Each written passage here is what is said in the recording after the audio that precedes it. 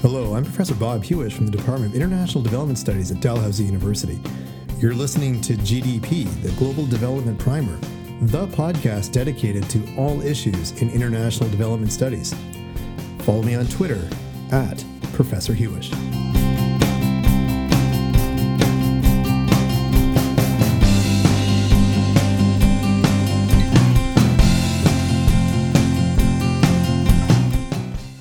And for this episode of GDP, the Global Development Primer, we're very happy to have Thomas Carruthers join us.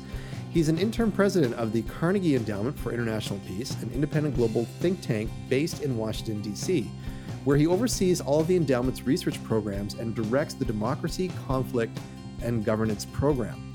He's the founder and director of the Democracy and Rule of Law program, which analyzes the state of democracy in the world and the efforts by the United States and other countries to promote democracy.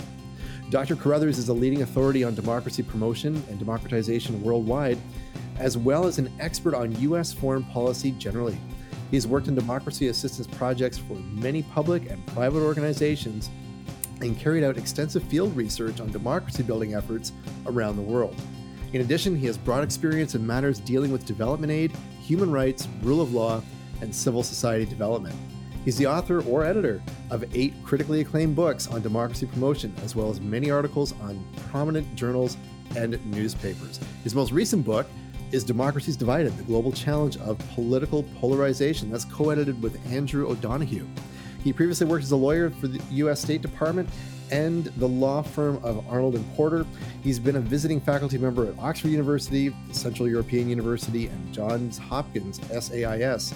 He's a graduate of Harvard Law School, the London School of Economics, and Harvard College. And we're very happy to have Tom Carruthers join us today on GDP. Hi, Tom. Hey, good to be with you, Robert. Thanks very much indeed. Now, Tom, we're running this series of podcasts in association with the Parliamentary Center here in Ottawa, and we're really interested to discuss in detail democracy promotion, also called internationally as democracy assistance. And some have said it's perhaps the least widely known field of international development. Can you help our listeners understand briefly by explaining what democracy promotion means and what it looks like in practice? Happy to. You know what it doesn't mean? It doesn't mean invading another country and occupying it. Unfortunately, because of the wars in Iraq and Afghanistan and the fact that they became missions to try to rebuild the governments of those countries with a democratic dimension, unfortunately, the subject became associated with those. So when you say to people in the world, oh, Canada or the United States or Ireland should engage in democracy promotion, people say, oh, no, we don't want that. No, thank you. But it's so much more than that. And those were both security interventions that kind of became political missions over time. Let's take 2 very different cases that I think illuminate what democracy support, as I like to call it, because democracy promotion the word promotion has taken on kind of a bad odor because of those and other experiences. So I often use the term democracy support. What does it entail? Well, let's take the case of Myanmar. Seem to be in a process of political liberalization or even democratization over the last 10 years. Then, boom, there's a military coup earlier this year, terrible event. And since then, just, horrendous violence against civic activists and ordinary citizens in the country. What does democracy support mean in a context like that? Well, it means first exerting some diplomatic pressure against military officials in Myanmar to emphasize that this is going to, make them pay a price internationally of this kind of behavior and political action. It means trying to maybe broker talks between them and people who are more democratically minded in the country. It might mean trying to support those civic activists who are still there. It might mean working in multilateral organizations like ASEAN or others to try to register the unhappiness about what's happening in there. And so democracy support becomes a suite of diplomatic and assistance activities designed to help a country that's moving backwards stop moving backwards. Or a different case, Tunisia. Since the Arab Spring, Tunisia has, of course, been really the most hopeful case in the Arab world of democratization. And all along the way in those 10 years, the European Union and a number of European countries, the United States and others have tried to be partners in that democratizing process. They've provided the kind of economic support that's helped Tunisia, meet some of the needs of its citizens. a lot of support to political parties to help them learn to connect with citizens and compete fairly, and support to the parliament to help it function effectively as a parliament, support to Tunisian civic activists to advocate for basic human rights principles and other things. So that's a good example of democracy support in a democratizing context. So democracy support can either be in countries that are going the wrong way or countries that are going the right way. In the first case, you try to slow that down or reverse it. In the second case, you try to help them move forward. So I think that's a better way to think about it than the military oriented cases that so often come to people's mind. I think that's really important context to lead off with here.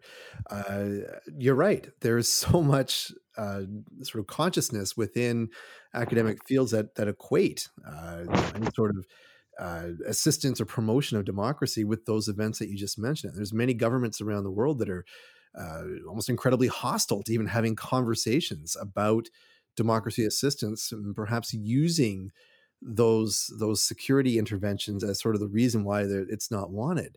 The case of Myanmar, I find fascinating that you just brought up. I was doing research there actually in mid 2019, and being in the country, you would never assume that there was a coup coming up.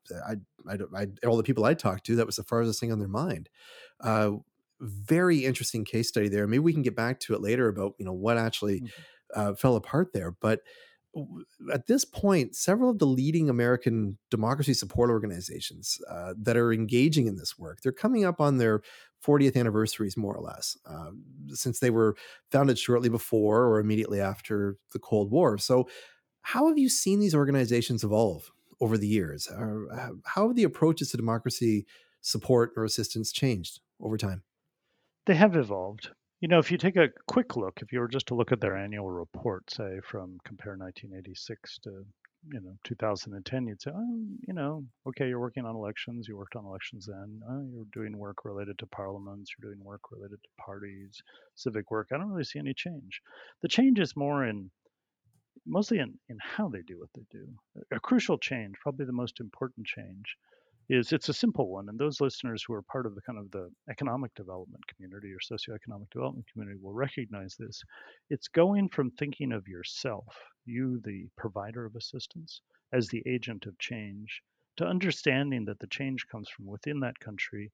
And the question is simply, can you facilitate those who would like to change? Can you maybe provide them some intellectual resources, financial resources that might help them do that? But you are not driving the change. You are trying to facilitate and support change. It sounds like just maybe semantics, but it's not, because early on, people from these organizations would sometimes arrive in countries and say, we know just what needs to happen, and here's how it will happen. And that's just the same as in economic development. If you arrive and say, yeah, you need a big dam over here, as opposed to listening to what people need and trying to think about, well, how could we help them do what they need to do rather than telling them what they should do? So that's been a change. A second related to that is there's a change in that there's much greater emphasis not on we here in the West or the wealthy Western democracies have the answers and we're going to hand it to you and hope that you take up the answer and implement it, to instead saying, and there's a lot of learning out there. You're there in Malawi. Maybe people in Ghana have something that you could learn from. So why don't we facilitate some exchanges horizontally within a number of African countries? And so comparative knowledge sharing and experiences within regions has become as important or more important than the old model of kind of the Western export business. Um, so those are big changes in the how. Yeah, sorry.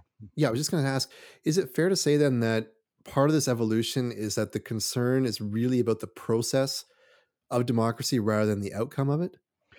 Yes, because what happened, you see, Robert, is when this field started in the second half of the 80s and first half of the 90s, there was a pretty strong sense of momentum around democracy. It seemed like the world was moving in a democratic direction, and you had to sort of just kind of egg it on and be there and push it forward. But then in a lot of countries, it didn't move forward very well. It either moved forward and stopped, went sideways, went backwards. And people began to think we have to understand more about the process. We have to understand how people in these countries are really going to drive change themselves because we can't do it, obviously. So it was kind of the sobering of the field over time to realize that this isn't going to be a triumphal moment or a triumphal process of democratization. It's going to be a very tough slog. And so we have to really get serious about getting into the bloodstream of understanding how change occurs in other countries and thinking about, in what way can we be a useful partner to that. That's a great point. I think the other uh, issue that you raised there is the idea of the West or the North, global North, saying here's how you should do democracy. And I think in the last year or so, especially, a lot of Western democracies, and the U.S. included, have started to take a very serious self-examination of how those processes unfold. If they're, what are the issues about inclusivity and just how the process itself is guarded and guaranteed and supported by those institutions. And I'm wondering if this ability to create assistance also creates the ability to listen a bit and maybe to have some of those harder conversations within the global north as well. I hope so. A colleague, Francis Brown, and I published an article just a couple of months ago in American Purpose, a magazine called "The Chastened Power," and it was about how can the United States, with all the democratic damage that we've suffered in the last whatever X years you name the time period, how can we still engage in democracy support? What do we have to offer the world? And we argue in the piece that yes, the United States desperately needs to get its democratic house in order, but that's not going to happen overnight. That's going to be a generation long process of reform and change in the United States. We can't just sit back from the world and wait till that's done to re engage. We need to re engage in a thoughtful way that we describe as a mutual learning endeavor in which, say we're struggling with the problem of polarization in the United States. It's just racking American politics in terrible ways. Well, other countries have experienced that and confronted it in some productive ways. Kenya faced severe political polarization in the late 2000s and electoral violence around that, learned some important lessons. What if we approach some of these problems as, hey, we all have similar problems. We've confronted at different times in different ways. Let's learn from each other rather than we have the answers, you have the problems. Now, shifting gears to a true mutual learning endeavor approach is hard because our whole aid community is built on the kind of old fashioned idea of we project outward to the world. So instead, we're proposing kind of new kinds of programs that have, for example, a built in take home learning element where people from the United States go out and work in another part of the world. But part of that program is take back some of the learning from that country back into the US policy process and US political institutions. So we're trying to get some creativity here into the field to help energize the idea that this is in a sense we're all in the soup together now, and so let's work together rather than top to bottom, instead side by side. Right. And what about other countries who are statedly interested in democracy support or assistance? Thinking the neighbor to the north, Canada, was relatively active in international democracy promotion and support until the late 2000s. And since that time, we've seen major cuts and like a near withdrawal of this area altogether within Canada's foreign policy. So, would you agree with the findings of the 2019 Parliamentary Standing Committee report that urged Canada to reinvest given the crisis in global democracy? And if so, what role could a middle power like Canada play in any form of democracy assistance, considering this approach that you just mentioned? Canada should re-engage, and it does have an important role to play. Often Canada, the fate of geography will compare its policies and its outlook to the United States, but it's important to go a bit higher in the helicopter and you look around and say, huh, all established successful democracies engage in democracy support. The UK does a lot of democracy support. Sweden does, Ireland does, Spain does, Japan does, South Korea does. Why shouldn't Canada? So first of all, it isn't Mhm. just we don't want to be associated with this American project or U.S. project. Instead, say why should Canada not be part of what seems to be a basic habit of established democracies? Why is it an established habit of most democracies? Because it's in their interest. Canada is going to be a more peaceful country, a more secure country, and a more prosperous country if it lives in a more rather than less democratic world. That's just a fact. I think Canada's recent travails of the past couple of years with China highlight that a less democratic world in which power is held more by undemocratic powers is going to be a less comfortable world for Canada. So this isn't about altruism. This is about national self-interest. Canada would like to live in a world in which its values are more consistent with the prevailing values of other countries. Now, where can Canada make a difference? Um, Plenty of places in plenty of ways, I think. To start with, I think in the hemisphere and Latin America, Canada has a very valuable role because it doesn't have all of the political baggage of the United States. It's played, a useful role in a whole range of cases, including Haiti, Central America, parts of the Andean region, and elsewhere, both diplomatically and in assistance terms. The United States is very stuck on policy towards Venezuela. Canada has the ability to do some things the United States probably has a harder time doing diplomatically. Same with Cuba. So there's regions where Canada has some special purchase, but then there are also themes. Canada has been doing very important things domestically in recent years with human rights, but particularly inclusiveness, inclusion and democracy. And that has become just a critical issue in many democracies around the world. So Canada's emphasis on rights and inclusion is something that it can share with others and learn from and bring a lot to the table. So Canada has both regions and themes in which I think it has some, special traction and a place to play. All it takes is a bit of willpower, actually a relatively modest amount of resources, and Canada will become, one of the most important players on this larger subject in the world. Uh, Very interesting. And one of the things that you mentioned about inclusion is something that the government in Ottawa currently is approaching, and it's bringing about very difficult conversations. And on one side, it's creating those uncomfortable conversations with parts of Canadian society to have to deal with a very uh, jilted, very violent past of the settlement of the country, and then on others saying, well, the claims are good, but they're not going far enough. There's Hmm. still quite a few groups who are continuing to be marginalized, and that the system still has these inherent blind spots that will create exclusions. And I'm wondering, is this really getting down to the heart of what democracy support can be about? It seems that for any country to maintain a system that intentionally excludes voices, intentionally excludes participants, that's ultimately going to stack the deck against a fair and equitable, but also inclusive democratic system. And I'm wondering, is this business about inclusion kind of the heart of what democracy support's about? It should be. Unfortunately, debates in the United States, inclusion is often thrown into the fray of the left right debate in the United States, and it's seen as, oh, this is a faddish cause of the left. It's not. The most important trend in some ways politically of the last 10 years, Robert, has been a surge in anti government protests by massive numbers of citizens all around the world. At Carnegie, we maintain something called the Global Protest Tracker. And if you Google that and look at the tracker, you'll see we keep track of all of the major anti government protests that are currently going on in the world. What's their cause? Why are they happening? How long have they been going on? How large are they?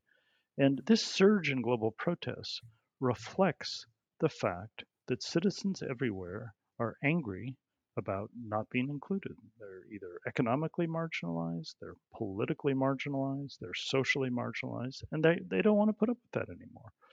There's a surge of global desire for both representation, i.e., inclusiveness, and accountability. They want the governments to listen to them, to take account of their needs and interests, and to respond. And so inclusion isn't just a detail in the democracy agenda, it's the jugular, it's the heartland. And so, we really need to think hard about how can we take our experiences, which we know are fraught with political difficulties and conflict of inclusiveness in our own countries. My goodness, how could somebody from the United States see it otherwise, given our racial history and other things, and go to other countries and say, we've been struggling with this, but it's crucial. So what are you doing, and how can we help, or how can we learn from you, and let's work together on this.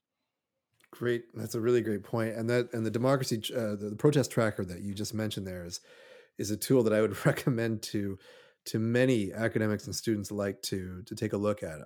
Here at Dalhousie, a few years back, I developed and taught a course on activism and development. And I kept a very close eye on the protest tracker that you mentioned there from Carnegie. Incredible data collection tool there. So, if I can just ask, then Tom, could you describe a case that you would consider to be a success story then for international democracy support, something that gets to these values that we're discussing? There are various. There aren't very many that are bright and shiny, and in which things are going wonderfully, and one can see the clear role of outsiders having been decisive. But there are many, many countries where support from a whole series of actors from the outside, public organizations, private organizations, has made a difference. Let's return to the case of Tunisia. Tunisia has been swimming in really difficult waters. The Arab world has just been roiled in the last 10 years by what has happened in Syria and Libya and Yemen, the conflicts, the pressures from Saudi Arabia, the pressures from Iran. Yet there's Tunisia hanging on. Pluralistic process, decency, respect for human rights, respect for elections. Now, Tunisians have done it, but they have done it in partnership with others. There have been foreign partners there um, providing a lot of economic support, which has helped governments stay afloat and provide, some of what citizens need. It has been helpful, the outside help, in with the civic activist community in Tunisia, who've been able to connect to activists in other parts of the Arab world and learn lessons from them. It has been helpful with the Tunisian parliament, with Tunisian political parties that have learned how to mobilize more effectively and connect to citizens. And so when you go to Tunisia and talk to people, you'll find that people will say, they don't want to say out loud, but quietly they will say, we've appreciated the partnerships from different international actors who've come and tried to help the country. Probably, might have made it without all that, but it's a shaky transition there. They're facing a lot of pressures, and this kind of support is both morally useful and practically useful. And what about the importance of feminist international assistance? Canada, for example, has an international assistance policy that's claimed to be feminist in nature, the feminist foreign policy. And you've argued in some of your writing that efforts to promote women's political empowerment can help to foster greater change when the strategies are adapted to different contexts.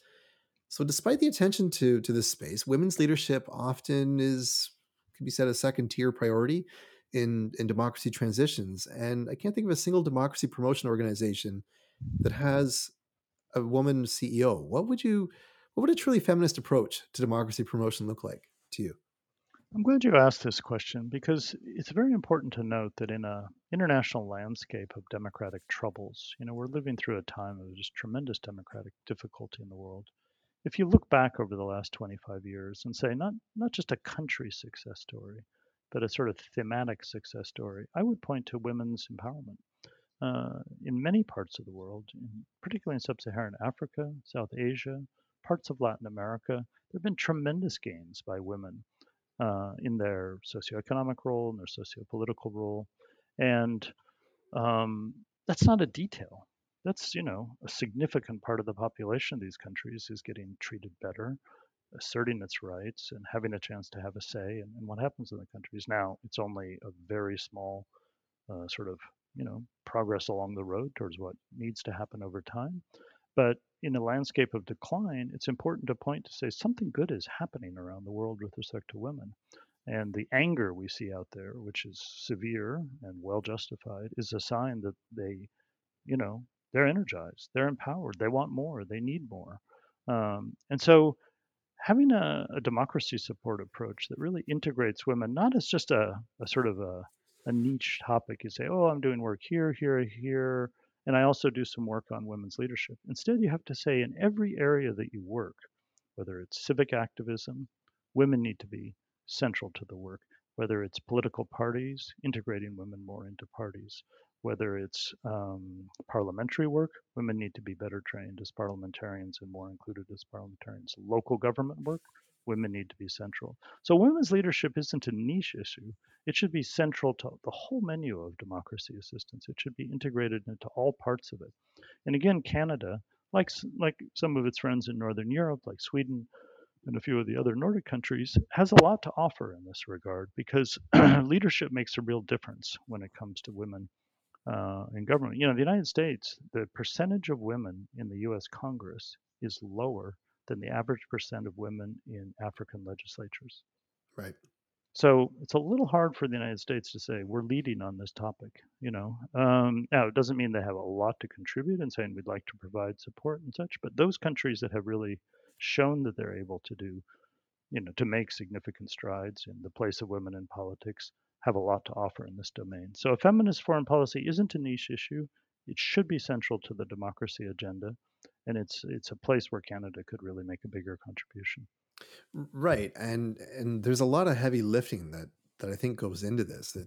It's for our listeners. I mean, we shouldn't assume that it's just an easy process of saying, here's a list of candidates, and just make sure you've got the gender quota even. There's often in many cases, in many places that are either emerging democracies or even established ones, there are really entrenched systems of exclusion to keep many women out Mm. of those chambers of power, and those are also those hard conversations about inclusion and exclusion, right? It's often Oh, absolutely. the policies are even overtly thought about to create that exclusion, or sometimes they're tacitly there as a result of broader gender stereotypes in the society. No question. You should take a look at the work of my colleague Saskia Breckenmacher. She's doing tremendous work on women's political empowerment. She's writing a book with a colleague, Catherine Mann, that's really looking at the whole field of women's political empowerment and saying, what have we learned so far, and how can we move to generation 2.0 of this work to really do better? And it's really a deep and kind of a profound area in which the democracy community needs to do better. Maybe when Canada does set up that democracy organization, sounds like having a woman as head of it would be a nice signal to the rest of the world. Absolutely. And Tom, if I can just close on one final question, just to go back to your comments on Myanmar. Again, I'm sort of bringing my own personal interest into this as someone who's done research there, and have written about the issues with the genocide against the Rohingya. Uh, One of the things that keeps coming back to me is that when the sort of releasing of power by the military a few years back and people coming online, there was really a global celebration around what was going on there. That this was a opening up, and this is more of a democratic state, and there's a lot of hope for the country.